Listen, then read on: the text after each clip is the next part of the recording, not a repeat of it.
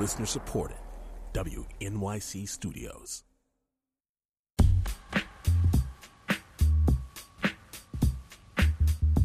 you ever wish you were a lesbian? Don't you think it would be so much easier? This is Tribeca Film Festival Live from WNYC. I'm James Ramsey. And I'm Rachel Neal. All festival long, WNYC has brought you exclusive coverage of the talks and panels with some of the biggest names in film today. We've heard from Spike Lee, Amy Schumer, and Nate Silver about the projects getting the biggest buzz here at Tribeca. And on this panel, director Brad Bird and the comedian we heard earlier, Reality Bites star Janeane Garofalo, who worked with Brad Bird on Pixar's Ratatouille. How many women do you see in this kitchen? Well, I Only me. Why do you think that is? Well, Because haute cuisine is an antiquated hierarchy built upon rules written by stupid old men.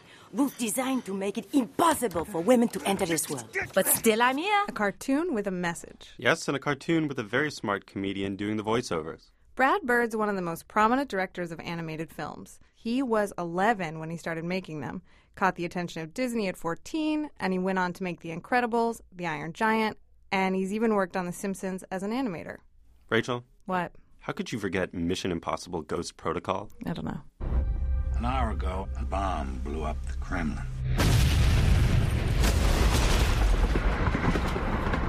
The president has initiated Ghost Protocol. The entire IMF has been disavowed. So what happens now? Cruise control. You know you're a fan. You know what I'm a fan of? What? Brad Bird's upcoming Disney movie Tomorrowland, the sci-fi epic featuring George Clooney and other live actors, which is inspired by Tomorrowland, the section of the Disney theme parks. Gotta be, by far, the best movie ever based off a section of a theme park. I mean, that sounds cool, but I really want to see a movie based on that teacup ride. Yeah, it's called Gosford Park. Whatever. Here's Brad Bird and Janeane Garofalo. And welcome. I'd like to try and make this as exciting as an episode of Charlie Rose, if I can. A lot going on. Bradley. Janeane Lee. May I, Brad Bird? Now, I was thinking, I was so honored when they asked me to do this, and I was thinking, what questions can one ask that he hasn't been asked a lot of times, but then at the same time, there's things you do want to ask. Now I'm wasting time doing this. I shouldn't deconstruct what I was thinking. Let's just get to it. For crying out loud. Okay, now, I did want to start with when you toured. I had read about that you had taken a tour as a child, as a young, maybe early teen. You were at Disneyland. Yes. Well, actually, no, it was Disney Studios. Disney Studios, right. And I was 11, so I wasn't quite teen. Oh, right. Well, today an 11-year-old that is... He's a tween. Is approximately like a 27-year-old. Yeah. But back in your day, in my day, it was a young 11. But yeah. That's not important.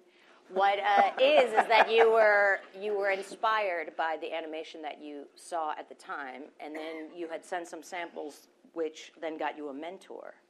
Yeah, it happened a little differently. I had seen Jungle Book, and I was completely psyched by it, and it occurred to me that somebody actually made a living figuring out how a stuffy panther moved. And I thought, I'd always thought as a kid that adults were kind of, you'd go to these parties and there would be the forest of legs and just very slow moving and lumbering people that kind of seemed boring. And I thought, oh my God, I'm going to grow up to be that. And then I realized that there were all these cool jobs, and that one of them was that. One of them, I remember my parents had a Jonathan Winters album, and here was this guy, doing all these voices and sound effects, and he had a place in the world. He could make a living. People were enjoying him, and I thought, it doesn't have to be boring. And then when I realized that somebody made these cartoons, that they didn't just happen, that somebody actually thought about this deeply, it seemed like, wow, the adult world is very exciting.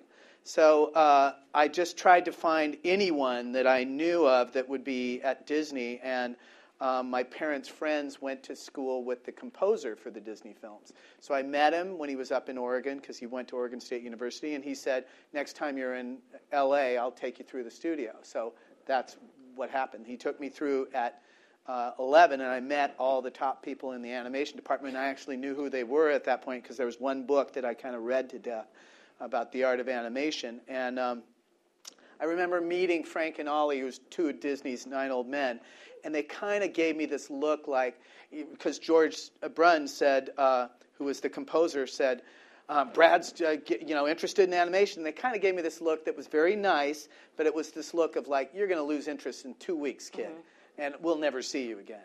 So they were kind of shocked 3 years later when I showed up with a 15-minute film. They responded to it, and that's when they kind of got me started mentoring. So it's who you know, basically your parents, knowing the composer. Huh? This is the moral of that story. What one needs is parents that are well connected, and then this happens.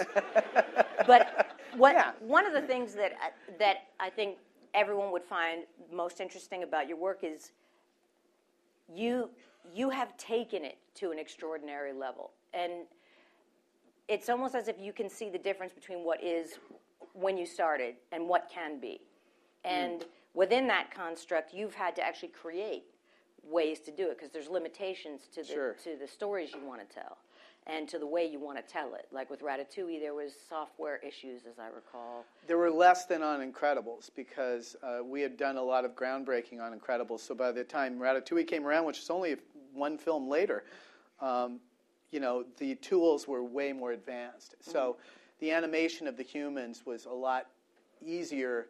That the technology was more friendly to, and I think that you can see it in the quality. I think I love Incredibles and had a blast doing it, but we had to fight the machinery a lot on Incredibles, and by Ratatouille, the machines were more friendly. So, well, there's some people who don't, I think, appreciate that it is an art form. Sometimes when they think of what you're doing and what people like you are doing. I think they think it's a lot easier. They think that there's a button that's like make movie, right? Yeah. And it just gets done. Right. And they don't realize that the computers, they want to do everything exactly. They want to do things cleanly and evenly and hopefully geometrically, not organic. And if you want to do that, they can do it like no problem. They can spin a cube in space and da-da-da. But if you want them to present anything that approximates the natural world, they will fight you every step of the way. And they're less so now. They're getting better all the time. But all those flaws that you see, like in Ratatouille, on the kitchen floor, each one of those tiles, it is at a slightly different level.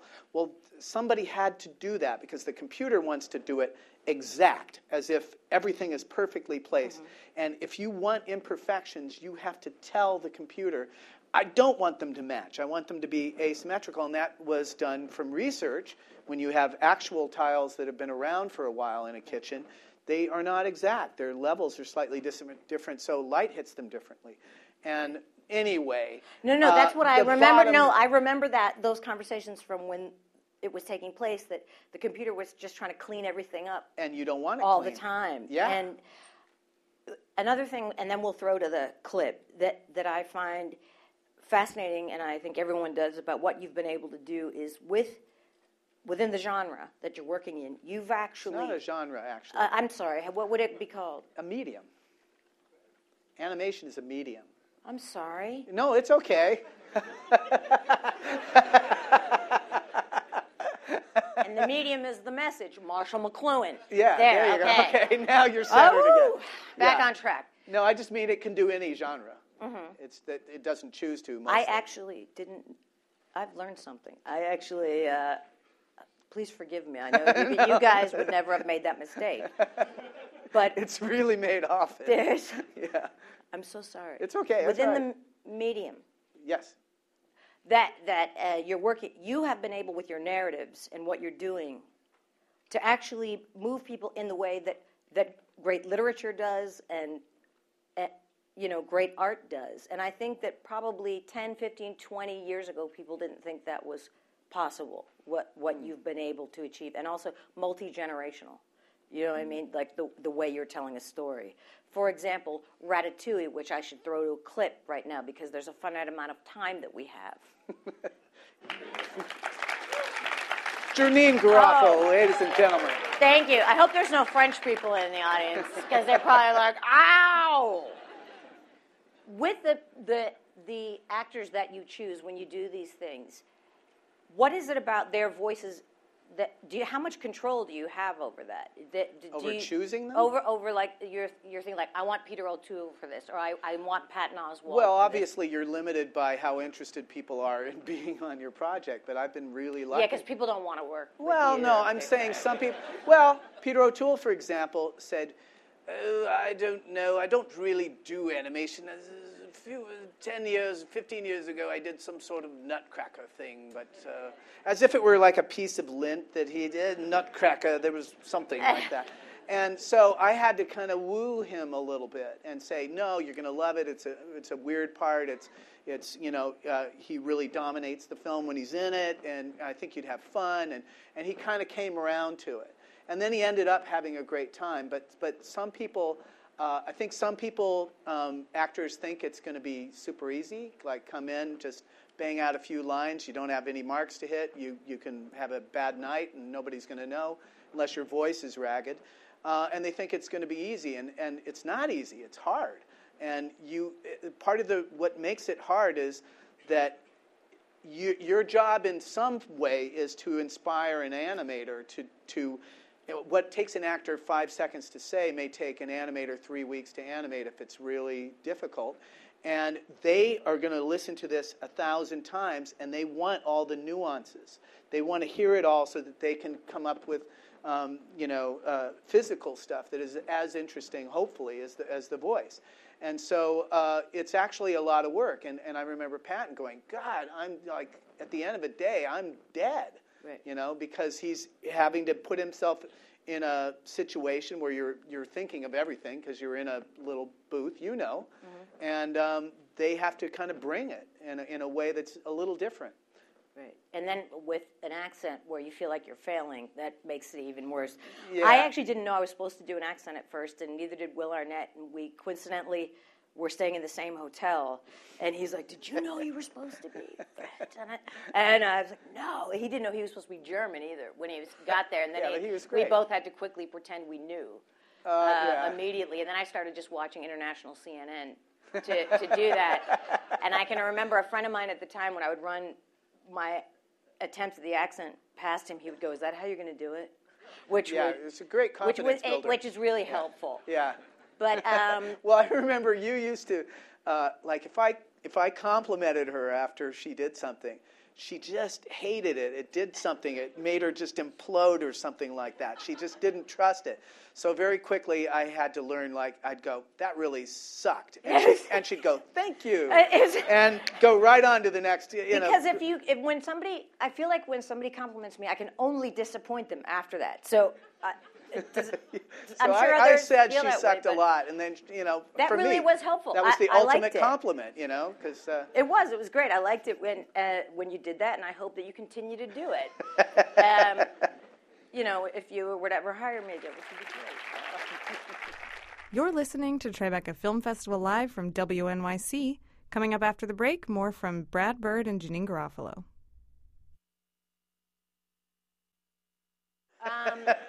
Now, this next clip we're going to go to, I have actually lots of questions about, which is Mission Impossible Ghost Protocol. And I believe that you were trying to do an adaptation of a novel at the time that was not coming together, and then this came along. Yeah, it was just a really ambitious, very incredibly rich period in history. It was called 1906, and it is a project that takes place in San Francisco right before the earthquake. And at that moment in time, San Francisco was an unbelievable, fascinating place, kind of caught between the 20th century and the 19th. And it still had gas lights and electric lights. There were horses and cars. There was the cinema, and they were still Shanghaiing people from bars. I mean, dropping them, getting them, slipping something in their drink. They actually had trap doors in bars, and they would drop them through, and thugs would beat you up, and you would be on a boat to Shanghai. And there were people in the legislature who made money from knocking people out and selling them their services to boats where if you didn't work, they'd throw you overboard. So it's the Wild West and the 20th century at the same time. And there was corruption, and it was beautiful, and all this crazy stuff was happening. So the project, it was just super rich, but I couldn't find a way to corral the story into a movie-sized box. It always sprawled out this way and that, and after a while, I went, it's been too long. I can't have the rest of my career be he worked on 1906, So I need to do a movie, and this was the one that came along that seemed really fun and a good opportunity. I'm still interested in doing 1906, by the way. Well, why not as a miniseries or as a 6-part? There are many advantages to that, but I love the big screen too, and I think the Earthquake is better suited to the big screen.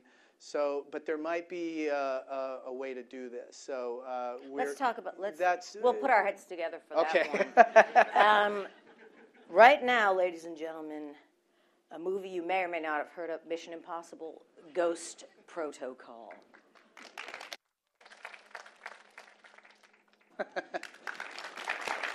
So that's a very strange sequence to show because it's very quiet. But why is that gentleman so rattled by plumbing issues in the Kremlin?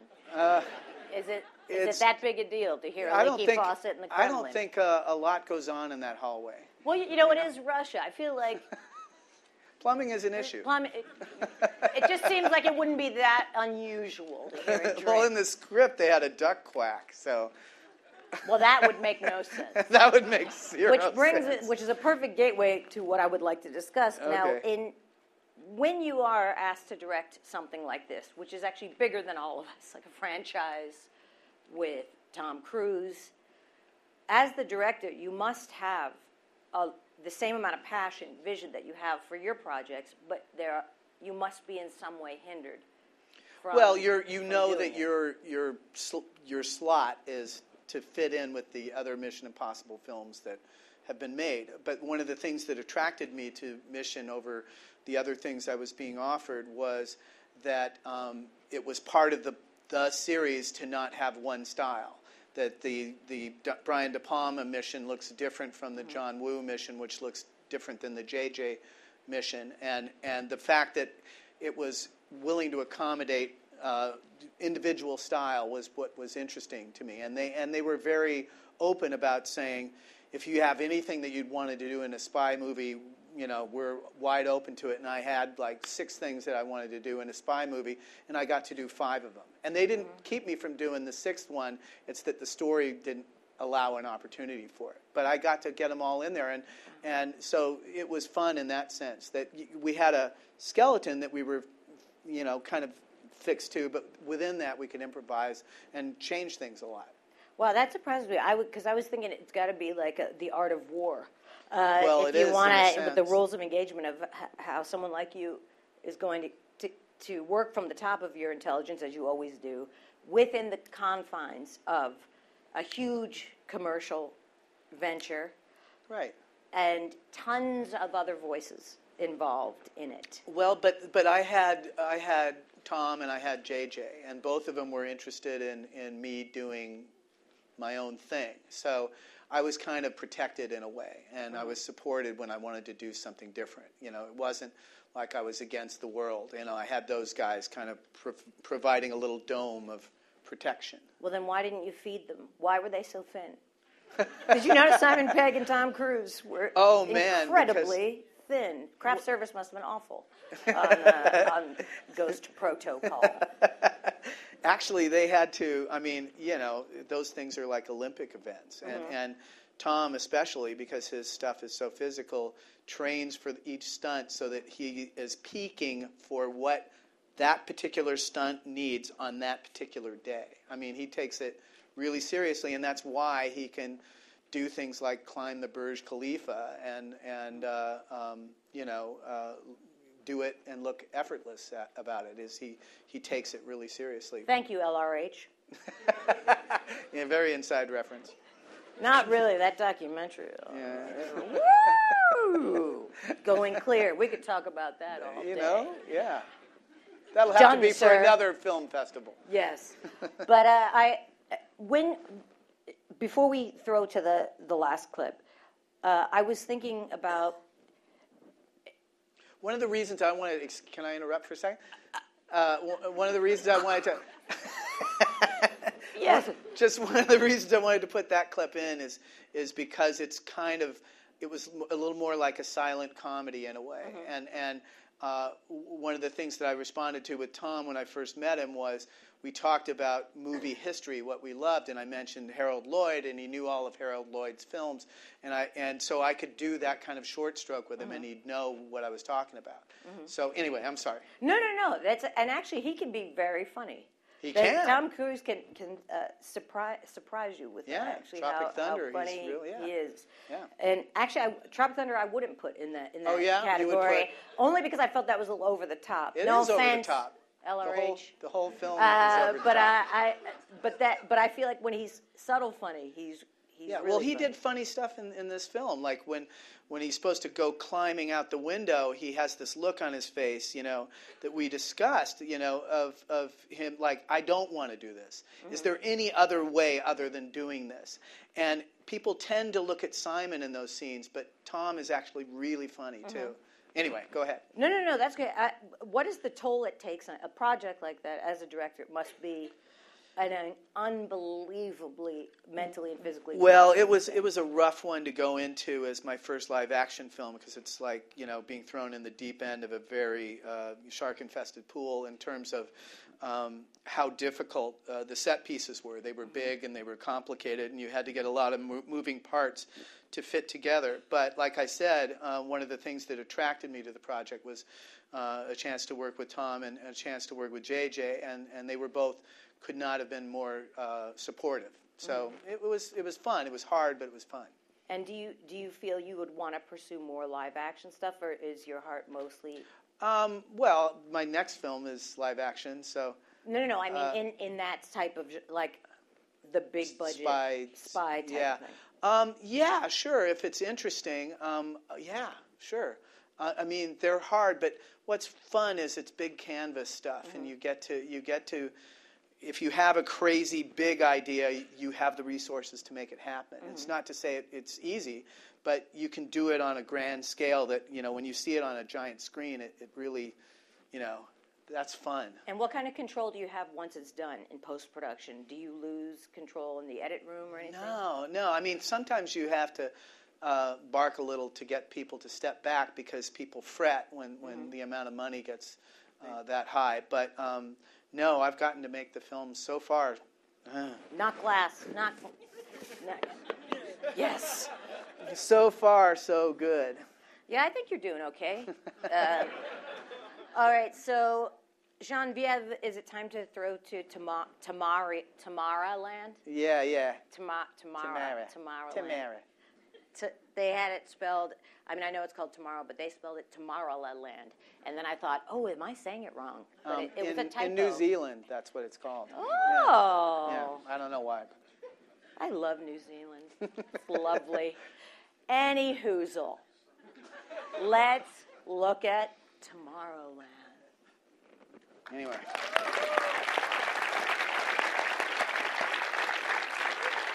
The girls love it, don't they? Girls love it when the kids are eternal optimists, and yet it didn't work. Where's the jetpack? I know. Where is the jetpack? I mean, I hate to rain on your parade, but we don't have jetpacks. Come May 22nd, you might. But will we? No, I am fascinated by the 1964 World's Fair. I've seen every documentary, PBS periodically. Me too. Fascinated by that period, about the whole Tomorrowland thing, because as you know, they run those documentaries about that World's Fair. Right. So, were you shooting and actually is it Flushing Meadow? No, actually, we did it with special effects and redressed something in Vancouver, but Vancouver, that's where it's all happening. It's all happening in Vancouver. But it kind of came out of these conversations I had with Damon Lindelof, who produced it and co-wrote the script with me and had the original idea. That we started saying, what happened to the future, that when we were kids, the future seemed always to be this bright, better thing. And yet and the world was still a dark place back then. There were a lot of bad things happening everywhere. But there was this optimism about the future, and we started going, why did that disappear? Because if you ask people now, generally, the point of view is that the future is going to stink and that it's not going to be good and we're probably doomed, and everybody's kind of resigned to it. And we just kind of went, why is that? What changed? I mean, the world has still got problems, but it had them back then, and why did the future change? Well, I think climate change has something to do with it. But what I'm saying is we can... But we had the atomic bomb.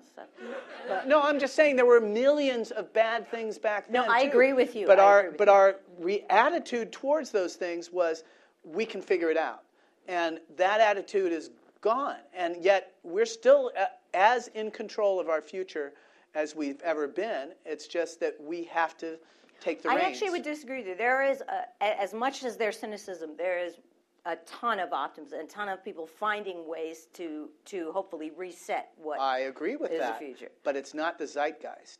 The zeitgeist is doom and gloom, apocalypse sells. If you try to present a rosy vision of the future, you're considered quaint and naive. And that's not to say that it won't be a huge struggle to get there. But I feel like there's been sort of a throwing in of the towel, and I don't agree with it. Well, there is. It depends on, in the political realm, there's the myth of the bright future that is sold to certain people, and then there's, because they don't want to hear about realities. Of course. Because you have to do things to change things. Exactly. But that's the point. You have to do things to change things. Right. And people have admittedly, there are lots of people working on making the world a better place. One of them is Elon Musk, who is gave away all of his patents to Tesla because he wants Detroit to make electric cars.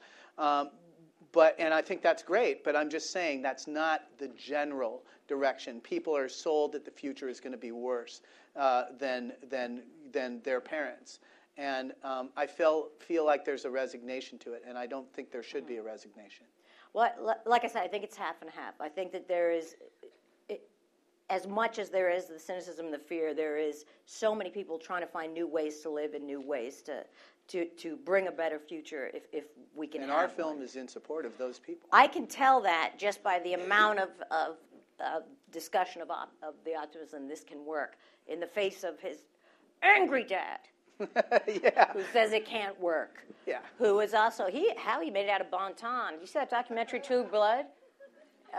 That documentary, True Blood, on HBO. A lot of problems in bon ton. That guy was Andy Belfleur. Maybe that's his father. Or something. There's probably some sort of tie-in. But 1964 also is an interesting year. Yeah, really. Not just because of the Beatles and Janeane Garofalo was born. But there was something, so much was going on at 64. Yes, absolutely. And it's almost like it was the perfect time to have that particular World's Fair. Yeah, it was. And where have World's Fairs gone? They were kind of, in a way, an Olympics for ideas of the future. Well, it's because they were brought to you. Now people have access where they didn't have access, and it was an event to go see what you could see the future was going to be like. But I feel like it's dispersed because of that in some way. And I love the fact that the internet makes those things available to us, but it also makes a lot of garbage available to us too. And you have to go through and pick and choose, whereas the World's Fairs generally were a place where ideas kind of swam upstream. And you got to see glimpses of the future that were positive and. Unfortunately for the cities that host them, they tend to lose money on them. Yeah. That's what the documentary said anyway. Geneviève, which part are we at now? Before we do the audience, I want you to know I had copious notes and stuff, and then I got embarrassed about not only my penmanship, which is horrible, but I'm embarrassed to ask these questions, but your social consciousness that you have as a person, as a human, and as your optimism, do you think that that's part of also when you grew up, when you were a teenager, the time that you were, does that inform the work that you're doing now? I think to some extent, and I'm probably only aware of half the ways that it is, but I mean, it's really hard to look at your own stuff and try to analyze it with any kind of objectivity. You don't. You have to kind of rely on other people to, see what things keep popping up again. Because when you're doing it, you're just going, well, that would be cool. Oh, that would be cool. Why don't we do that? And then it tends to be whatever it is. But yeah, I think the stories that, I love popcorn movies as much as any kind of movie, and I truly, genuinely love them. But I like when there's a little more to chew on them. Right. And I think that I got interested in movies in the 70s when, and I was a kid, but I was becoming aware of what the language of movies in the 70s when there was a really wide range of films being made. I mean, you would have Annie Hall up against Star Wars for Best Picture, and it just was a really interesting time in cinema. And I felt like a lot of those films could dazzle you and entertain the hell out of you, but you come out of the theater and you're still thinking about them. Right. And I like that. I think that's great.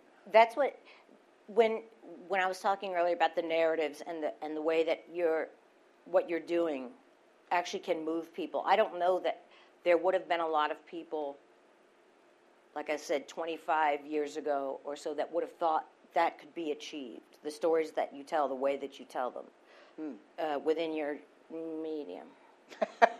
Very carefully done. Medium. Thank you. Where do you want to push it to? What is it?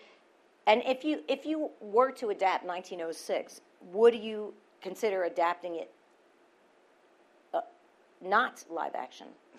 I mean that sincerely.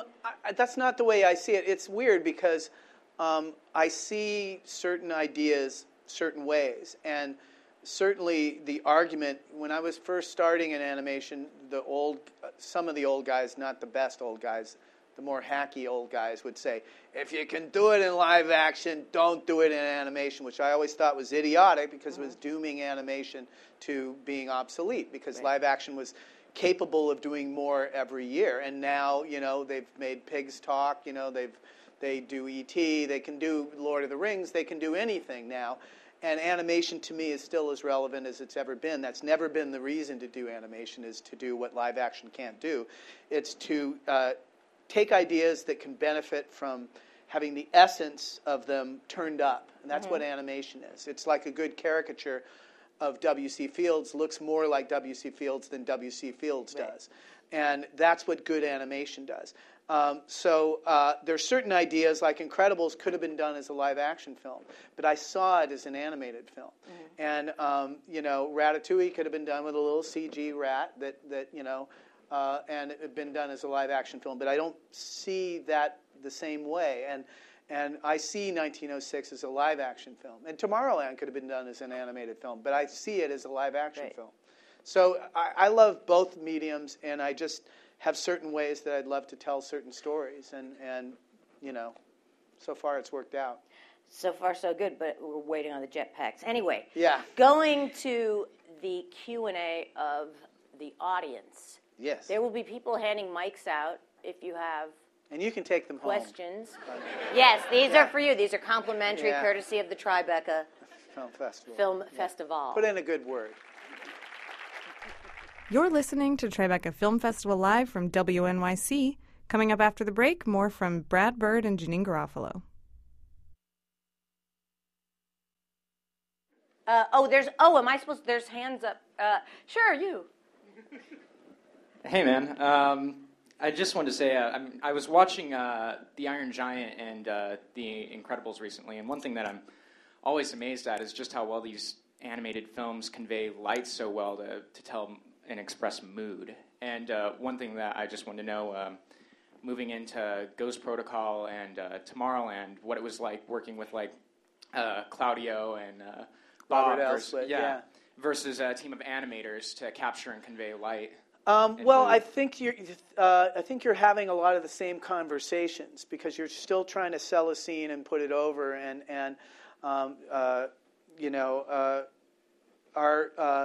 when we do a CG film, unlike a hand-drawn film, you're dealing with people who are in charge of photography. And on Ratatouille, we had Sharon Callahan, who'd done several Pixar films and is brilliant. And she knew all these cinematographers. She knew all the work of them. So I could say, this shot is kind of like, it's like Robert Richardson. And she'd go, I know what you mean, like the top light. And I go, yeah, exactly. And so we could use that shorthand of knowing what certain cinematographers did as shorthand for, like, that's how to approach this shot. So it's really the same stuff. It's just the tools are a little different. Yeah. You? Hello.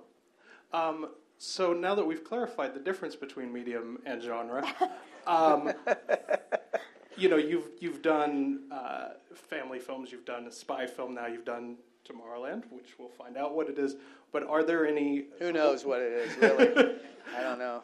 What are there other genres that you would like to try your hand at as a filmmaker in either? I would love to do a Western. I'd love to do a musical. I'd love to do a lot of different things.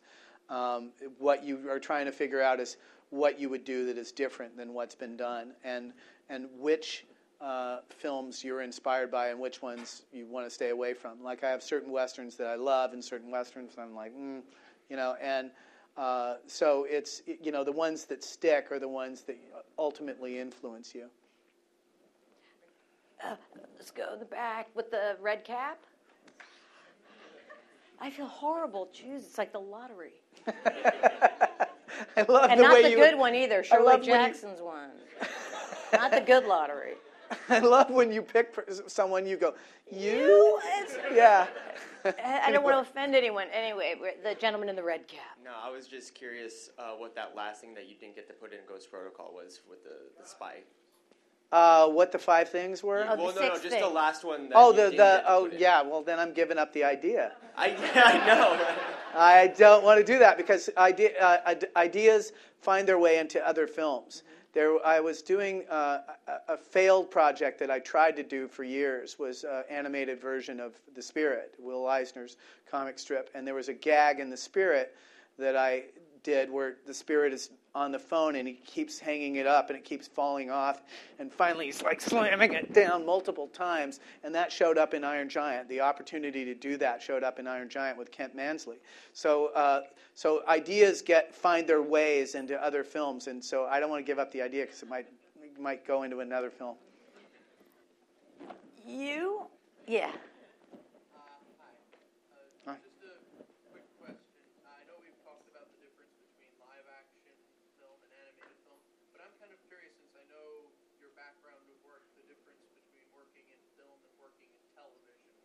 Particularly where animation is concerned.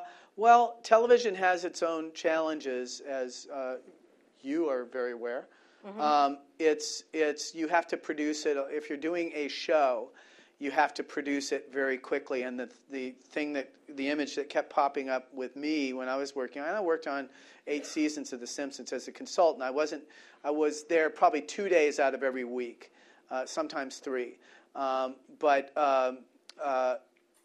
It's kind of like that thing of I Love Lucy where she has the chocolates, mm-hmm. and she has to, and she kind of keeps shoving more chocolates down because she can't keep up with them. If you slow down on television, you will get eaten alive. And there were episodes of The Simpsons. I learned a hell of a lot from being on that show because I saw episodes that were deeply in trouble up to 2 weeks before they were going to air. And these are things that take 6 months to go through the whole process from the beginning of the writing to the end of shooting color. And they would be almost done and things wouldn't work. And then somebody would make a genius move of re-editing something or revoicing one part and suddenly they would work beautifully. And so it was like storytelling camp. And because the Simpsons scripts, as googly-eyed as everybody is and crazy looking, the scripts are actually very sophisticated and would have an A story and a B story and sometimes a C story and keep things popping. In 22 minutes, they would do like 40 minutes worth of material and just so I learned a lot from being on that. But television forces you to make decisions quickly, and that has served me very well in film because with Iron Giant, we had a limited budget and a shortened schedule compared to DreamWorks or Disney films. And with Incredibles, we had this great studio and a big budget and support, but we wanted to make a film that was 3 times bigger than any one they had done without it costing any more money. So all the TV stuff really was handy because you cannot linger over a decision. You have to just make it and move on in TV, and that has been great for me in movies. Will you start picking the people? Will I start what? Picking the people. Oh, okay. Yeah, I'll be ruthless. You know, never. Yeah. Hi, you. Yes. Okay, hello. I'm sorry about my English. I'm from Brazil. Okay, I'm sorry about my English too. So we're even. Okay, it's a curious answer in how your process to collect and select your insights and ideas, because obviously you have a lot of elements to make incredible narratives, and how your process? It's different for each film. They're highly individual and they happen in very different ways. There's a film that I wanted to make and still want to make called Ray Gun. And that idea happened because I was listening to the radio and there was this music and it sounded like Peter Gunn. It was dun dun dun dun dun dun dun dun dun dun. And so I go, this is Peter Gunn, and then it goes, whee! And I go, that's not Peter Gunn. What is that? Planet Claire by Planet Claire by B-52s. Exactly. But I went, that's not Peter Gunn, that's Ray Gunn. And then I went, what would Ray Gunn be? And I just started to ask myself all these questions. And then you come up with answers that entertain you, and then you have a story. So that in that instance, it was inspired by a song, but no two happen alike. Oh, okay. Yes. The one with the Pixar cap. Bases are loaded. So I have a physics question for you. Uh-oh. And I'm also, liable to flunk. Yeah, right. I'll answer it pre-advanced. I don't know. You don't know? Okay. Moving on to the next question. Question about creating genuine peril. Uh-huh. Because I've read that Walt Disney wasn't afraid of scaring children in his No, films, that's and exactly right. And it's what a lot of people get wrong about Disney. Among the piles of things that people get wrong about Disney. Yes. In fact, they had to reupholster the seats in a very large movie palace in New York because little kids were peeing on the seats when The Witch came on in Snow White. They had to reupholster after about a month. They had to because the pee was eating into the. Well, we don't need. Anyway, I think that I always admired that about Walt era films is that they were not afraid to be really scary. And my favorite Disney film Walt Disney film was Pinocchio, which I still find scary, and I love that about it, that it was willing to be dark and go there. The scene where they transform into donkeys, was done in a way that still scares the crap out of me, and I think that's great. In fact, I think you talk about what animation should do. Animation should do a balls out horror movie, absolutely, and that's what everybody thought Black Cauldron was going to be, and then it just was bad on 400 different levels, but and that's for another film festival. My physics question really quick. Oh, no! You're limited to one question and no physics. Well, I'm being brutal. It's time to your... You. Actually, we should... I feel like we're staying front row. Too front. Okay, well, you have an opinion. Take it over. Well, now you go, and then we need to be more fair. Next one's yours. And go back. Next one's yours. Okay. Okay, yes. So you've mentioned finding literature that you enjoy and then talking about also animation and live action. Have you ever considered doing a movie where it's combining both based on a story that people love, like The Phantom Tollbooth or something along those lines? I have a movie that combines them, but it's not the Phantom Toll Booth kind of thing where two different realities that you cut back and forth between.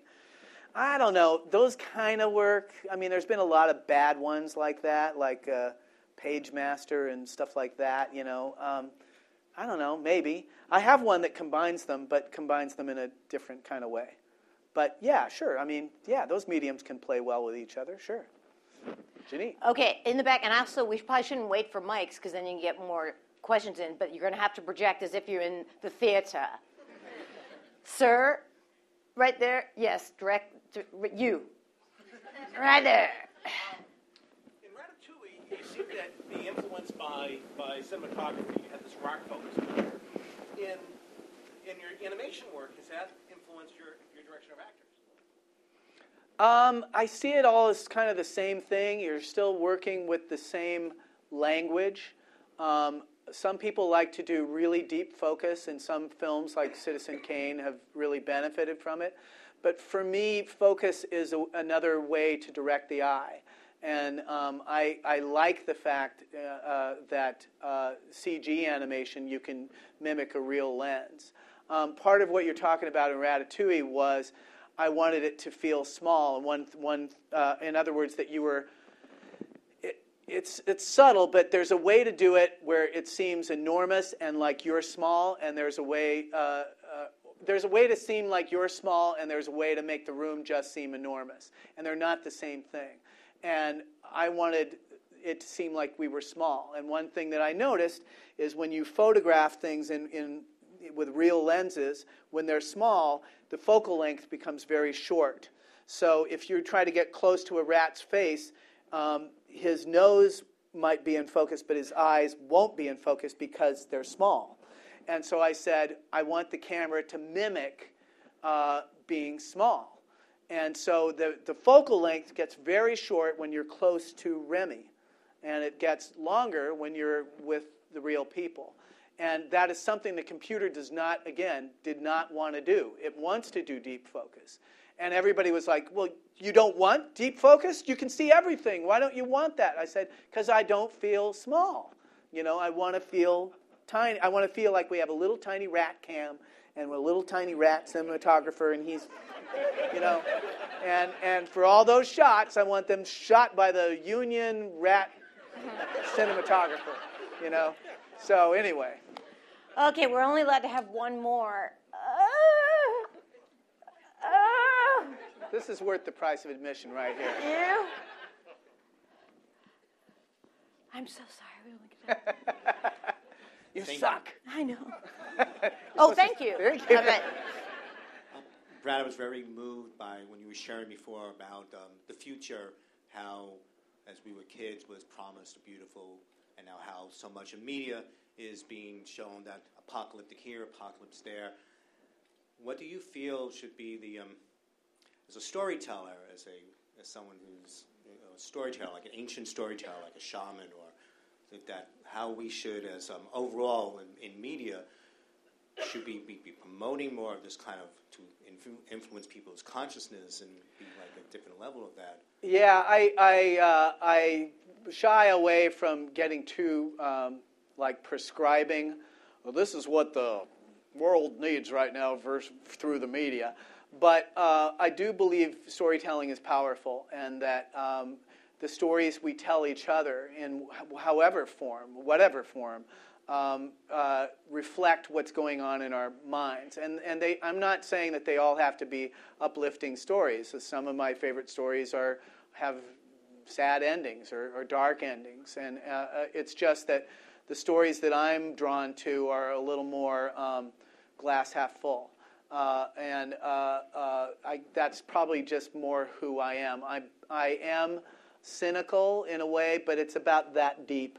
If you go scratch it a little bit underneath, I'm an optimist. Can we say you're jetpacky? I'm kind of jetpacky with a longer range, though. But that's more like Brad Bird, he's jetpacky. Yeah. You know, he believes we're actually going to have one soon. I don't believe. Well, we like do that have about them. you. They're just not. They just long don't work. Range. They don't work the way that we were promised. That's right. Damn it. Now, in summation, what have we learned today? What have we learned today? It's good to have your parents be connected with someone at Disney. My parents were connected to somebody who was connected with somebody who was. Come on, I'm more of the people. And then also to be talented. That helps too. I'm sorry we couldn't get to all your questions, but I'm sure Brad Woolman, I'm going to be handing out his phone number. And just ring him up on his cell. And right, you don't mind? Right? Or you can stalk Janeane. Either one works. Yeah. But I think they have more questions for you, and I feel like you're such an optimist.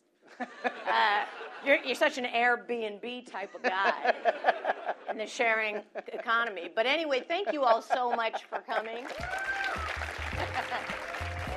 This is Tribeca Film Festival Live from WNYC. On the next episode, Christian Slater talks about leading an army of hackers against an Illuminati-like group of bad guys in the USA Network's new show, Mr. Robot.